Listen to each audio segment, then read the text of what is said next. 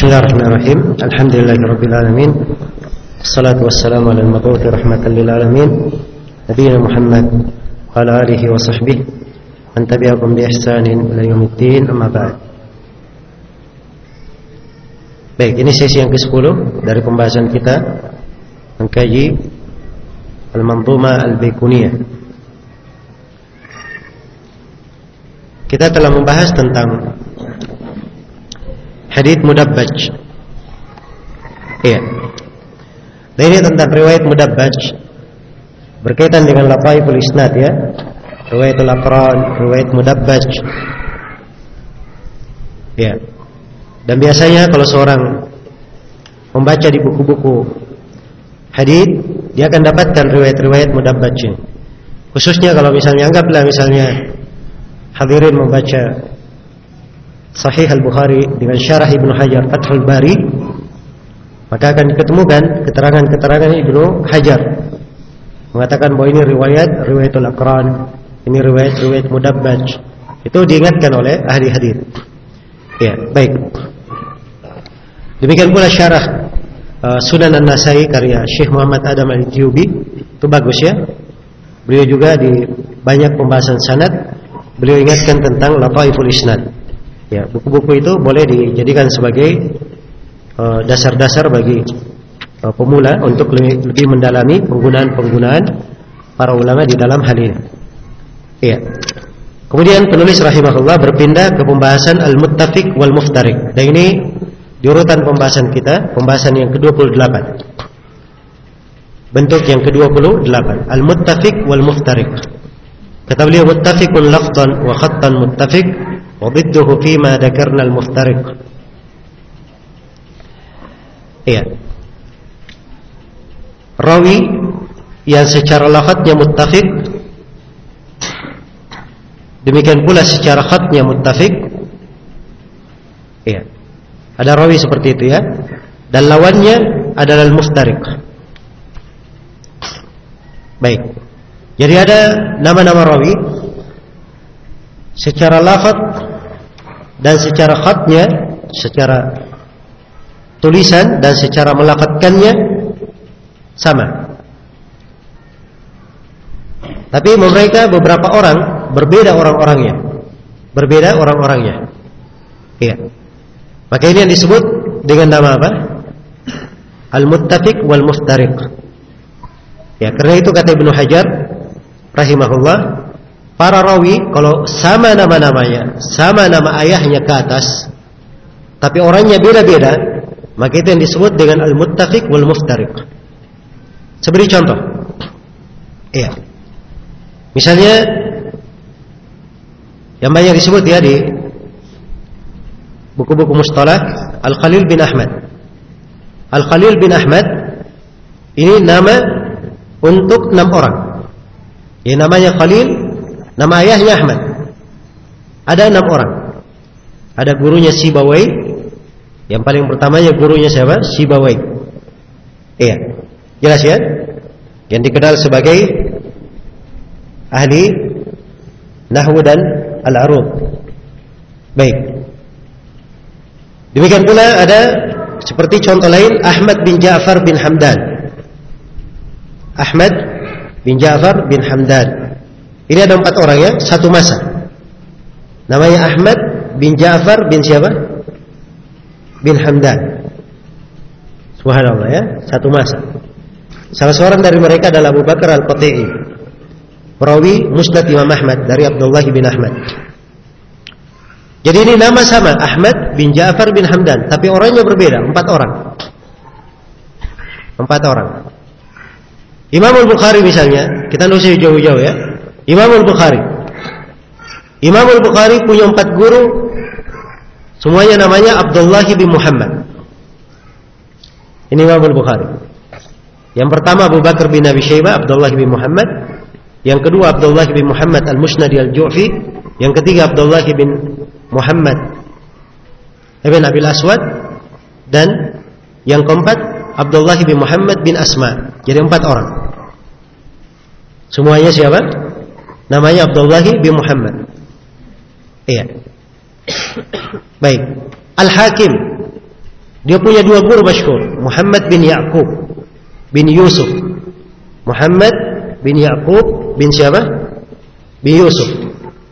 Ya, namanya sama, tapi dua guru berbeda. Yang satunya Abu Abdullah Al-Akhram dan satunya lagi Abul Abbas Al-Asam. Dibedakan dengan kunyah dan lakopnya. Tapi nama dia, nama ayahnya dan nama kakeknya sama. Jelas ya? Maka ini disebut al-muttafiq wal muftariq. Iya. Dan kalau kita masuk menyebut yang seperti ini banyak ya. Faedahnya disebut oleh para ulama di ilmu mustalah, ya, agar supaya seorang itu tidak menyamarkan atau tidak ada kesamaran terhadap dirinya terhadap nama-nama. Kalau dia dapati nama rawi, dia tahu ini sama. Ya, memang sama penamaan tapi beda orangnya. Jadi tidak ada kesamaran pada dia. Beda kalau dia tidak mengetahui bidang dari ilmu hadits ini. Mungkin saja, dia katakan, kok ini bisa mirip dengan ini. Dia akan bingung. Tapi begitu dia tahu bahwa ada orang-orang yang namanya sama, bahkan nama ayahnya sama, bahkan nama dia, nama ayahnya, nama kakeknya sama, tapi ternyata orangnya apa? Orangnya berbeda. Iya. Nah ini banyak ya contoh-contohnya. Anas bin Malik misalnya. Anas bin Malik ada 5 orang. Anas bin Malik. Dari sahabat 2 orang. Anas bin Malik Al-Ansari yang masyhur. Dan yang kedua Anas bin Malik Al-Ka'bi. Iya. Jelas ya? Dan ada 3 orang yang lainnya. Baik. Ini Anas bin Malik. Ya, Umar bin Khattab ada sahabat dan ada apa? Guru dari salah seorang penulis Kutubus Sittah, guru dari Ibnu Majah, Umar bin Khattab. Sama nama dan sama nama ayahnya. Tapi berbeda apa? Berbeda orangnya. Inilah yang dikatakan al-muttafiq, dia sama nama, nisbat, ya. Dalam suatu hal dia sama, tetapi orangnya berbeda. Dia muftariq, berbeda orangnya. Jadi sama, ya. Tapi beda. Ya. Jelas ya? Kalau orang Indonesia bilang serupa tapi tak sama. Iya. Baik. Ini al-muttafiq wal muftariq. Selesai sudah pembahasan al-muttafiq wal muftariq. Sekarang kita pindah pembahasan berikutnya. Ini pembahasan berikutnya adalah al-mu'talif wal mukhtalif. Iya. Kata beliau mu'talifun muttafiqul khat, muttafiqul khatti faqat wa didduhu mukhtalifun fakhshal ghalat. Iya. Mu'talif itu dalam khat, dalam penulisannya sama. Iya. Dalam penulisannya sama. Tapi ada perbedaan, iya, antara penyebutannya di dalam melafatkannya. Di dalam melafatkannya. Iya. Maka ini yang disebut dengan nama apa? Dengan nama al-mu'talif wal mukhtalif. Iya. Jadi secara khat dia sama, tapi secara lafaz berbeda. Secara lafaz berbeda. Seperti misalnya nama salam dan salam. Ya, penulisannya sama ya. Penulisannya sama. Bisa simpan sini komputernya. Jauh ya? Hah? Baik. Coba misalnya kata salam. Sin, lam, alif, mim ya. Sin, lam, alif apa? Mim. Tapi bacanya beda. Satunya dibaca salam, ditasydid lamnya, dan satunya dibaca apa? Salam tanpa tasydid. Jadi khatnya sama, tulisannya sama, tapi pengucapannya berbeda. Umarah dengan imarah. Ya. Saya kasih contoh lain yang lebih seperti Abbas dengan Ayyash. Abbas dengan apa? Ayyash. Abbas dengan Ayyash di penulisan sama atau tidak? Kalau kerangka penulisannya sama, hapus saja semua titiknya. Pasti akan sama. Abbas dengan Ayyash. Semua titik dihapus. Maka kelihatan tulisannya apa? Tulisannya sama. Iya. Jelas sampai sini? Baik. Maka ini yang disebut sebagai al-mu'talif wal mukhtalif. Al-mu'talif wal mukhtalif. Iya. Membedakan dari jenis ini termasuk ya, dari hal yang penting untuk diketahui ya, agar supaya seorang jangan salah baca. Jangan pula dia salah mengira rawi. Ya. Jangan sampai Ats-Tsauri ya, harusnya Ats-Tsauri tapi dia baca At-Tauzi. Nah, kesalahan-kesalahan yang seperti ini itu memberi pengaruh. Sebab kalau dia salah titik, salah nama rawinya, bisa dia kira yang lain. Jelas ya? Bisa dia kira yang lainnya. Paling minimalnya ada perbedaan salah dalam mengucapkan antara salam dan salam, itu dianggap aib di kalangan para ulama ahli hadits. Karena itu mereka punya dhawabit ya. Seperti nama, seperti kaidah mereka untuk kata salam dan salam untuk rawi. Mereka punya kaidah seluruh nama rawi kalau dia ada sin, lam, alif, mim, asalnya dibaca salam di tasydid, itu asal. Kecuali untuk 5 nama rawi saja. Untuk 5 nama rawi semuanya dibaca salam. Kalau hafal 5 ini sudah mudah kaidahnya. Hafal 5 ini selain daripada itu dibaca apa? Salam, gampang kan? Ya, dari 5 ini ada 2 rawi yang terkait dengan periwayat hadits. Yang pertama sahabat Abdullah bin Salam. Yang kedua guru Al-Bukhari, Muhammad bin Salam Al-Baiquniyyah. Selain daripada itu, nama apa saja yang ada di dalam Sahih Al-Bukhari, Sahih Muslim, di buku apa saja dari buku perawi hadits, ada kata sin, lam, alif, mim, maka itu dibaca salam semuanya. Jelas ya? Kecuali 2 nama ini. Adapun 3 nama yang lainnya, 3 nama tidak ada kaitannya dengan ilmu hadits. Karena itu saya tidak perlu membebankan antum untuk menghafalnya. Ya. Cukup diketahui ada 5 nama saya. Yang perlu dihafal cuma 2. Nama sahabat Abdullah bin Salam dan nama guru siapa? Al-Bukhari, Muhammad bin Salam. Selain daripada itu dibaca salam. Ya, mudah ya? Ini kaidah-kaidah ada seperti ini kaidahnya di kalangan para ulama ahli hadits. Baik. Jadi ini yang disebut dengan al-mu'talif wal mukhtalif. Iya. Ada buku-buku yang ditulis dalam hal ini oleh para ulama. Iya. Seperti buku Ad-Dauroh rahimahullahu taala. Iya. Dan juga saya ingat saya masih ada buku-buku lain ya. Al-Khatib Al-Baghdadi kelihatannya juga punya buku berkaitan dengan masalah ini. Ya, tapi buku Ad-Dauroh itu sudah dicetak dalam 5 jilid. Baik. Selesai pembahasan tentang al-mu'talif wal mukhtalif. Kita bisa pindah ke pembahasan berikutnya, yaitu tentang hadits munkar.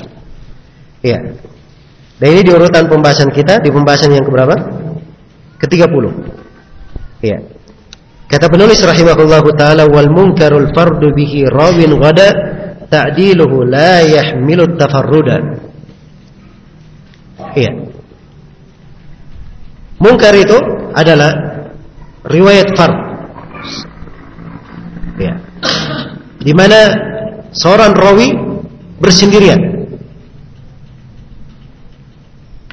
Munkar adalah rawi yatafarrad, dia bersendirian. Ghada ta'diluhu la yahmilu tafarruda. Yang mana dari sisi ta'dilnya, dari sisi pujian ulama terhadap rawi ini, atau kalau saya bahasakan dengan bahasa lain, ya, kekuatan hafalan rawi ini tidak cukup baginya untuk bersendirian. Tidak cukup baginya untuk bersendirian. Ya, di sini penulis rahimahullah mendefinisikan munkar dengan makna tafarrud. Tafarrud yang membahayakan. Iya. Tafarrud yang membahayakan. Dan memang ada dari sebagian ulama yang mendefinisikan seperti ini. Iya. Kalau dia bersendirian dengan meriwayatkan hadits, tidak dikenal dari hadits tersebut, maka dia disebut sebagai riwayat yang munkar. Disebut sebagai riwayat yang munkar. Iya. Dan ini memang ada ya di penggunaan sebagian ulama. Iya. Tapi riwayat munkar ini perlu diketahui bahwa dia beraneka ragam, bukan hanya rawi yang sifatnya dia hafalannya kurang kemudian bersendirian saja. Tapi kadang riwayat munkar itu terlihat pada rawi yang menyelisihi rawi-rawi yang lainnya. Karena itu Imam Muslim rahimahullah di dalam muqaddimah sahihnya beliau berkata, "Wa alamatul munkari fi haditsil muhaddits idza ma uridat riwayatuhu lil hadithi ala riwayati ghairihi min ahli al-hifdz war ridha khalafat riwayatuhu riwayatahum aw lam takad tuwafiquha fa idza kana al-aghlabu ala hadithihi kadzalik kana mahjur al-hadits ghairu maqbulihi wala musta'malihi." Ya. Kata Imam Muslim, alamat munkar dalam hadits seorang rawi apabila riwayat rawi ini dicocokkan dengan riwayat selainnya dari para ulama yang ahli hafalan dan diridhai riwayatnya, maka diketemukan riwayat rawi munkar ini riwayatnya menyelisihi mereka. Sangat sedikit bersesuaian dengan riwayat para ulama terkenal itu. Ya, maka kata Imam Muslim, kalau kebanyakan riwayatnya demikian, maka dia dihajar haditsnya, ditinggalkan haditsnya, tidak diterima dan tidak dipakai. Ini Imam Muslim rahimahullah memperbandingkan riwayat hadits riwayat rawi itu dengan riwayat-riwayat yang lainnya. Ya, itu beliau jadikan sebagai ukuran riwayat rawi tersebut dianggap sebagai hadits yang munkar. Jelas ya? Tapi sekali lagi saya ingatkan di sini bahwa tafarrud bersendiriannya rawi dalam meriwayatkan sebuah hadits itu bukan secara mutlak dia dianggap sebagai bentuk kelemahan, apalagi dihukumi sebagai suatu hal yang munkar. Ya, tapi harus ada indikasi yang kuat yang menunjukkan ada nakarah di dalam kebersendirian tersebut. Indikasi-indikasi inilah itu tadi yang saya gambarkan ya, dan saya sudah beri contoh-contoh. Sebenarnya inilah di antara kedetailan ilmu hadits. Seorang harus pandai melihat indikasi-indikasi tersebut. Jangan sembarangan. Tiap kali dia, seperti saya lihat ya pada sebagian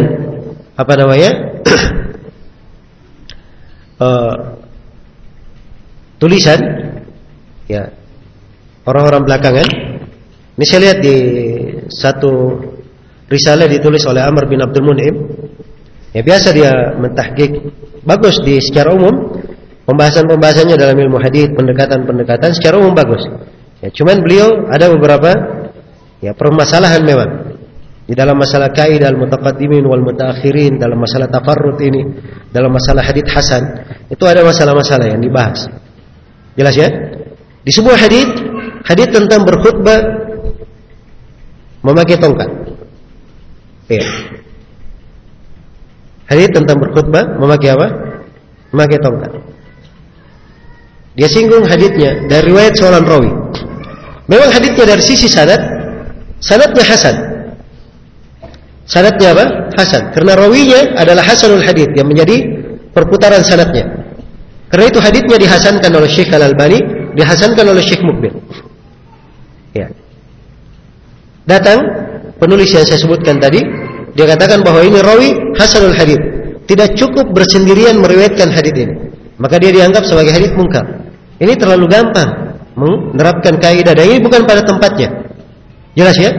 Sebab hadits berkhutbah di atas tongkat, memakai tongkat, itu bukan di satu riwayat saja, ada riwayat yang lain yang mendukungnya. Benar kalau dia cuma satu riwayat, tidak ada yang lain yang meriwayatkan, mungkin saja kita katakan seperti itu. Iya. Tapi ini ada riwayat-riwayat pendukung yang menguatkan. Riwayat-riwayat pendukung yang apa? Yang menguatkan. Karena itu, ya. Ini pembahasan-pembahasan sekali lagi jangan sampai seorang keliru di dalam memahaminya. Hendaknya dia lihat ya, dan dia lihat bagaimana para ulama.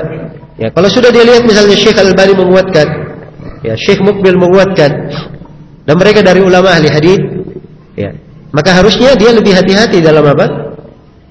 Mengatakan jangankan mengatakan mungkar, mengatakan lemah saja dia hendaknya berhati-hati. Ini mengatakan mungkar, dan mungkar itu lebih parah. Sebab hadits mungkar tidak dipakai sebagai syawahid. Kata Imam Ahmad, al-munkar munkar. Hadits mungkar adalah mungkar. Dia berasal dari kekeliruan. Hadits yang jelas keliru tidak bisa dijadikan pendukung. Hadits yang bisa dijadikan pendukung itu adalah hadits yang rawinya mungkin benar, mungkin keliru. Itu yang bisa dijadikan pendukung. Tapi kalau dia jelas keliru, ini tidak bisa dijadikan sebagai apa? Sebagai pendukung. Sudah ditahu haditsnya salah, masa dijadikan pendukung? Iya. Jelas ya? Baik.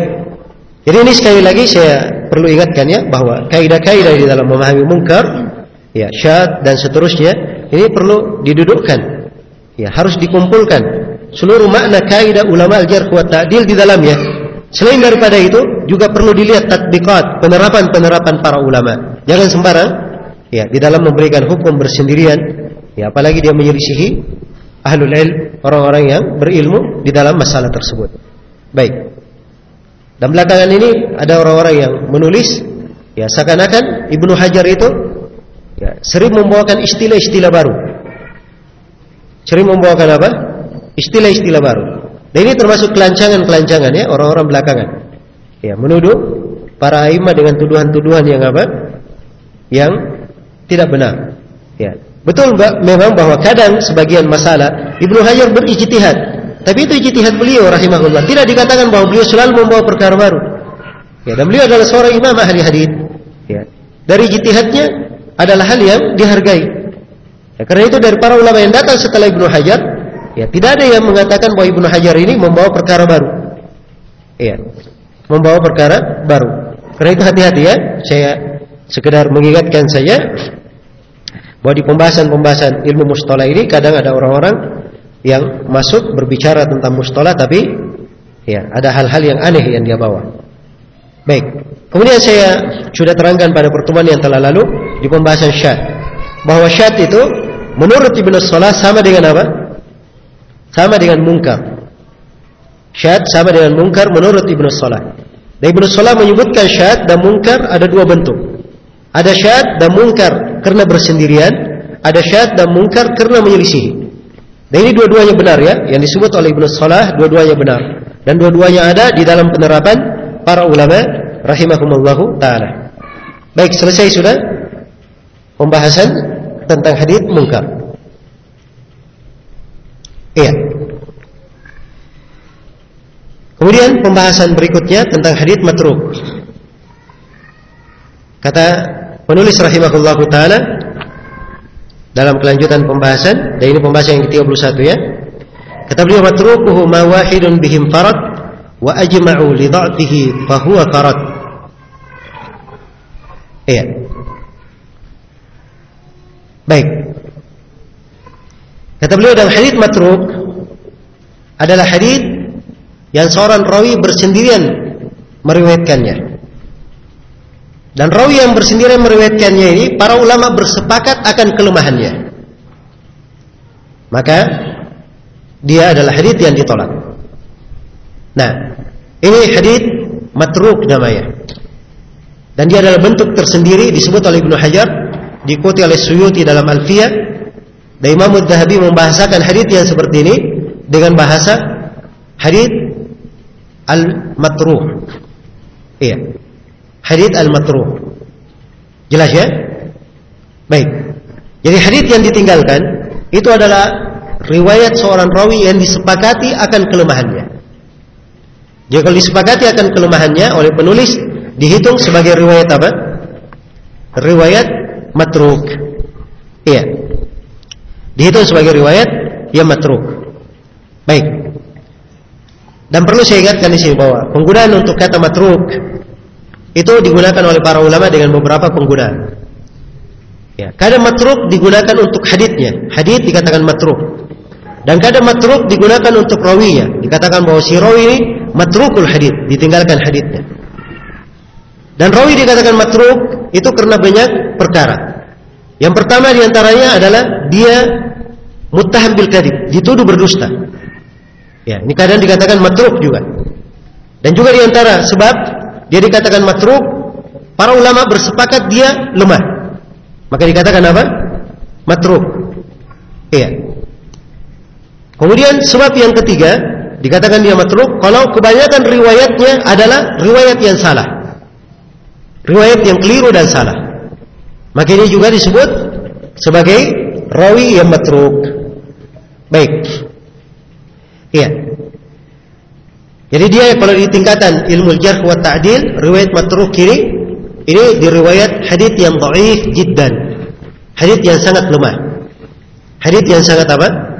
Sangat lemah sekali, tidak bisa menguatkan dan tidak bisa dikuatkan. Baik, dan terakhir kita berpindah ke pembahasan tentang hadits maudhu', hadits palsu. Iya. Kata penulis rahimahullahu taala, wal kadhibul mukhtalaqul masnu'u 'ala an-nabi fadzalikal maudhu'. Ya. Kata beliau, wal kadhibul mukhtalaqul masnu'u 'ala an-nabi fadzalikal maudhu'. Kedustaan yang diada-adakan, yang dibuat-buat terhadap nabi, maka itulah hadits maudhu', hadits yang palsu. Iya. Hadits maudhu' dari kata al-wada' ya. Al-wada' itu artinya dia buat-buat, dia ada-adakan, dia berdusta di dalamnya. Iya. Dan di sini oleh penulis diterangkan, kadzib dusta, mukhtalaf dia ada-adakan, masnu' dibuat-buat, ala nabi terhadap nabi sallallahu alaihi wasallam. Inilah yang dikatakan hadits maudhu'. Dikatakan sebagai hadits apa? Hadits palsu. Iya. Indikasinya di dalam rawinya ada rawi pendusta, kadzdzab, atau rawi wadda', pemalsu hadits. Ya. Atau dikatakan rukun fil kadzib. Dia dikatakan pondasi, tapi bukan pondasi dalam ketiqahan, tapi pondasi dalam kedustaan. Ya. Ada yang seperti itu ya. Seperti Rotan al-Hindi. Ini disebut sebagai salah satu rukun pendusta. Kenapa? Bayangkan, sudah berlalu sekitar 500 tahun dia mengaku sebagai sahabat Nabi. Dia mengaku sebagai apa? Sahabat Nabi sallallahu alaihi wasallam. Iya. Baik. Jadi ada bahasa-bahasa ya yang dipakai. Iya. Mungkin ada yang bertanya, kenapa ada orang-orang yang lancang ya, berbuat hadits-hadits palsu, membuat hadits-hadits palsu? Iya. Baik. Maka ini perlu kita terangkan apa sebab-sebab terjadinya hadits palsu itu. Kenapa bisa ada hadits palsu? Di antara sebab adalah adanya orang-orang yang rusak dalam pemahaman agamanya. Dia zindiq atau orang yang mencela agama. Iya. Jelas ya? Karena itu sebagian orang-orang zindiq ya, ketika akan dijatuhkan padanya hukum mati, sudah mau dipenggal lehernya, dia berkata, demi Allah saya sudah membuat 4.000 hadits palsu di tengah kalian. Saya menghalalkan yang haram, mengharamkan yang halal. Ya. Dan katanya saya menganggap kalian berbuka di hari kalian berpuasa, dan saya membuat kalian berpuasa di hari kalian berbuka. Ya, ini 4.000 hadits dia buat. Ini memang zindik orang yang seperti ini. Jelas ya? Memang ingin mencela agama. Ya, dan di antara mereka para pendusta ada yang punya fanatisme. Fanatisme terhadap sebuah pendapat atau fanatisme terhadap sebuah madhab. Ya, seperti ada pemalsu hadits meriwayatkan, dia bawakan sanadnya ya, dari Nabi sallallahu alaihi wasallam bahwa Nabi bersabda, "Sayati fi ummati rajulun adarru min iblis. Ismuhu Muhammad bin Idris." Ya. Katanya akan datang di tengah umatku seorang lelaki lebih berbahaya daripada iblis. Namanya Muhammad bin Idris. Tahu Muhammad bin Idris? Imam Syafi'i. Sebab ini orang dari mazhab Hanafi. Dia mencela siapa? Imam Syafi'i. Di akhir hadits palsunya dia katakan apa? Nabi bersabda katanya, "Wasiraju ummati Abu Hanifah. Wasiraju ummati Abu Hanifah, wasiraju ummati Abu Hanifah." Lentera umatku adalah Abu Hanifah, lentera umatku adalah Abu Hanifah, lentera umatku adalah Abu Hanifah. Ya asyik ya haditsnya. Iya. Bagaimana dia apa? Membuat hadits palsu, ta'assub terhadap apa? Madhabnya. Ya. Dan kadang ada orang yang membuat ya, hadits palsu, dia ingin menyenangkan sebagian orang. Ya. Kadang dia ingin mendekatkan diri kepada penguasa. Ya. Dia ingin senangkan sebagian orang. Nah, jelas ya? Seperti misalnya Hasbingiyah, dia masuk kepada Raja Al-Mahdi, ya, Amirul Mukminin Al-Mahdi. Nah, Amirul Mukminin sedang bermain merpati. Maka untuk membuat Amirul Mukminin gembira, dia bawakan hadits ma'ruf, tapi dia tambah satu kalimat di belakangnya. La sabaqa illa fi naslin au khuffin au hafirin. Dia tambah di akhirnya au janah. Tidak ada perlombaan kecuali dalam runcing senjata tajam, maksudnya panah maupun tombak. Ya, jadi boleh lomba panah, lomba tombak boleh ya. Au khuffin, atau hewan yang bersepatu. Ya, seperti kuda dan semisal dengannya, unta, au hafir, atau hewan yang memiliki hafir. Ya. Jadi ini boleh perlombaan di sini. Dia tambah itu hadits Nabi ya, dia tambah di akhirnya au janah, atau hewan yang bersayap. Ya, karena Amirul Mukminin sedang main apa? Sedang main merpati, makanya dia tambah, atau hewan yang apa? Hewan yang bersayap. Jelas ya? Baik. Dan sebagian pendusta ya, menghadiri percekcokan. Ada yang berselisih. Apakah Al-Hasan Al-Basri mendengar dari apa? Abu Hurairah atau tidak? Silang pendapat ahli hadits ya, apakah Al-Hasan Al-Basri mendengar dari Abu Hurairah atau tidak? Kata si pemalsu hadits ini, saya akan memberikan keputusan untuk kalian. Dia bawakan sanadnya sampai kepada Nabi. Rasulullah bersabda, Al-Hasan Al-Basri mendengar dari Abu Hurairah. Ya. Perhatikan ya bagaimana pelancangannya berdusta. Ini bentuk-bentuk dari kedustaan. Dan kadang ada yang berdusta, dia maksudnya baik. Ya. Nah, ini biasanya dari kalangan orang-orang sufi. Ya.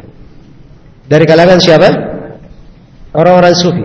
Ya dia berdusta, subhanallah, kalau dilihat maksudnya, wah ini orang bagus maksudnya. Ya. Seperti Baisar bin Abdi Rabbi, dia mendustakan hadits-hadits tentang fadailul Quran. Setiap ayat, setiap Quran, setiap surah keutamannya ini, keutamannya ini, keutamannya ini. Dikasih hadits-hadits palsu. Siapa yang baca surah ini, maka keutamannya ini. Tapi hadits palsu ya. Ya, ketika ditanya, "Kenapa kamu lakukan itu?" Kata dia, "Saya melihat manusia kurang semangat membaca Al-Quran. Maka saya buatlah hadits-hadits palsu ini." Ya. Dan ini di masa ini dilakukan oleh sebagian kelompok ya. Jangan antum kira. Ada sebagian orang yang keliling-keliling ya, mengajak sholat, mengajak ini, bawa ember dan sebagainya. Ya. Belakangan menyampaikan hadits-hadits palsu. Kalau ditanya itu hadits dusta palsu, katanya tidak ada masalah itu. Kita kan bukan berdusta menjelekkan Nabi, tapi kita berdusta untuk menolong Nabi. Ya. Dan ini ada syubhat ya di kalangan mereka. Mereka pakai riwayat. Ada memang riwayat, "Man kadzaba alayya muta'ammidan liyudillan nas, falyatabawwa maq'adahu minan nar." Ada sebagian haditsnya mungkar ya. Bahkan mungkin hadits batil. Ya. Siapa yang berdusta atas namaku dengan sengaja untuk menyesatkan manusia, jadi ini ada tambahan untuk menyesatkan manusia, hendaknya disiapkan tempat duduknya dalam neraka. Katanya, kami tidak berdusta untuk menyesatkan manusia, tapi untuk memberi hidayah kepada manusia. Ya. Ini hadits pertama, dia sanadnya tidak ada yang kuat. Hadits batil. Jelas ya? Hadits batil. Anggaplah hadits ini kuat, sahih, anggap. Kalimat liyudillah di situ bukan penjelasan ta'lil. Bukan penjelasan ta'lil, bukan lam ta'lil namanya, tapi itu namanya lamul akibat. Lam yang menunjukkan akibat. Kalau dia berdusta, akibatnya manusia tersesat. Bukan berdusta dengan alasan menyesatkan manusia. Itu salah dalam memahami. Iya. Sama dengan ayat di dalam Al-Quran tentang kisah istri Fir'aun yang memungut Nabi Musa. Faltaqatahu alu Fir'auna. Apa kelanjutan ayat? Liyakuna. Ya, liyakuna lahu aduwan wa hazana. Ya, perhatikan ya, maka Nabi Musa ini dipungut oleh keluarga Firaun. Liyakuna pakai lam di situ. Ya, lam tidak bisa diartikan ta'lil di sini. Sebentar mungkin dia katakan dengan alasan supaya nanti Nabi Musa menjadi musuh dan hal yang menyedihkan mereka. Tidak, tapi lam di sini lam akibat namanya. Akibatnya nanti Nabi Musa yang mereka didik, besarkan, itu akan menjadi apa? Musuh mereka sendiri. Jelas ya? Maka ini penggunaan dalam bahasa Arab dimaklumi. Ya, tapi namanya ahlul bidah tidak mengerti yang begini-beginian. Ya. Mereka yang jelas ada hadits bisa dia pakai untuk apa? untuk mendukung penyimpangannya. Karena itu hati-hati ya di dalam riwayat-riwayat palsu. Kadang sebagian orang berani ya memalsukan hadits untuk kepentingan pribadi.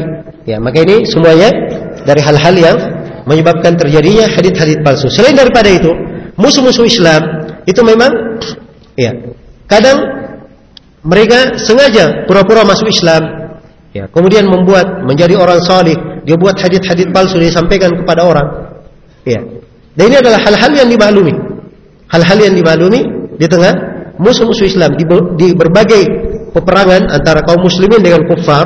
Ya, kadang mereka menyamar jadi kaum muslimin, diberikan hadits-hadits palsu kepada umat Islam supaya mereka itu tidak ada semangat untuk berjihad. Tidak ada semangat untuk apa? Untuk berjihad. Ya, maka ini dilakukan. Karena itu hati-hati di dalam masalah pemalsuan hadits ini. Ya, karena ini termasuk pembahasan yang penting dan menjaga hadits Nabi, para ulama menulis buku yang sangat banyak menerangkan tentang hadits-hadits palsu. Baik, dari mana kita mengetahui bahwa hadits itu adalah hadits yang palsu? Ya, diketahui dengan beberapa hal. Yang pertama adalah pengakuan dari yang memalsukannya. Ya. Kemudian yang kedua, diketahui dari keadaan orang yang memalsukan. Seperti itu tadi ya. Itu jelas sekali ya orang itu tadi. Yang langsung dia bawakan sanadnya bahwa Hasan al-Basri mendengar dari siapa? Abu Hurairah. Walaupun dia tidak mengaku, keadaannya sudah cukup. Dan itu orang namanya apa namanya? Ahmad bin Abdillahi Al-Juwaybari. Ya, riwayatnya disebut oleh Al-Baihaqi ya. Baik, demikian pula yang ketiga di antara cara mengenal ya, hadits palsu itu di dalam sanadnya ada rawi dan rawi ini kadzab, pendusta atau wadha, pemalsu hadits. Ini di antara cara-cara mengetahuinya. Ya. Hanya saja di dalam menghukumi hadits palsu itu harus ada indikasi lain yang perlu diketahui. Ya, di antara indikasi dari lafaz hadits yang dia bawakan. Lafaz hadits palsu itu mengandung keanehan, perkara-perkara yang menyelisihi kaidah-kaidah syariat. Menyelisihi apa? Kaidah-kaidah syariat. Iya. Karena itu kata sebagian ulama, ya, hadits sahih itu punya cahaya seperti cahaya di siang hari, dan hadits yang lemah punya kegelapan seperti kegelapan di malam hari. Ya. Dan Ibnu Jauzi rahimahullah menyebutkan bahwa hadits palsu kalau seorang mendengarkannya itu bergetar kulitnya. Bergetar apa? Kulitnya, karena ada hal-hal yang mengerikan, menyelisihi ketentuan dari dasar-dasar syariat kita. Dan di antara cara mengetahui hadits palsu adalah hal yang diriwayatkan menyelisihi akal dan tidak bisa ditakwil. Tidak bisa ditakwil. Iya, tidak bisa ditakwil. Baik. Demikian pula kalau hadits tersebut menyelisihi nas Al-Quran atau menyelisihi sunnah mutawatir, menyelisihi kesepakatan yang qat'i, ini juga dari hal yang merupakan indikasi bahwa itu adalah hadits palsu. Ala kulli hal di sini saya ingin memberi tambih, memberi peringatan. Iya. Bahwa kadang ada sebagian orang kalau dia periksa sanad, dia dapati rawi dalam sanadnya kadzab, pendusta, langsung dia hukumi ini hadits palsu. Ini keliru juga ya. Ya, tidak selamanya di dalam sanad itu ada rawi kadzab langsung dihukumi sebagai hadits maudhu, tidak selamanya. Ya. Di dalam sanadnya ada rawi kadzab, rawi pendusta, ini salah satu indikasi. Tapi harus dilihat indikasi yang lain. Dilihat pada lafaz haditsnya, dilihat pada maknanya, dilihat pada bentuk riwayatnya. Banyak indikasi. Iya, banyak indikasi di dalam hal tersebut. Baik. Jadi ini beberapa hal yang berkaitan dengan hadits palsu, ya, dan perlu diketahui bahwa kedustaan terhadap Nabi Shallallahu Alaihi Wasallam adalah hal yang dimaklumi keharamannya. Ya wallahu taala alam. Selesai 32 bait syair, dan 32 bait syair ini berisi 32 pembahasan sudah kita bahas.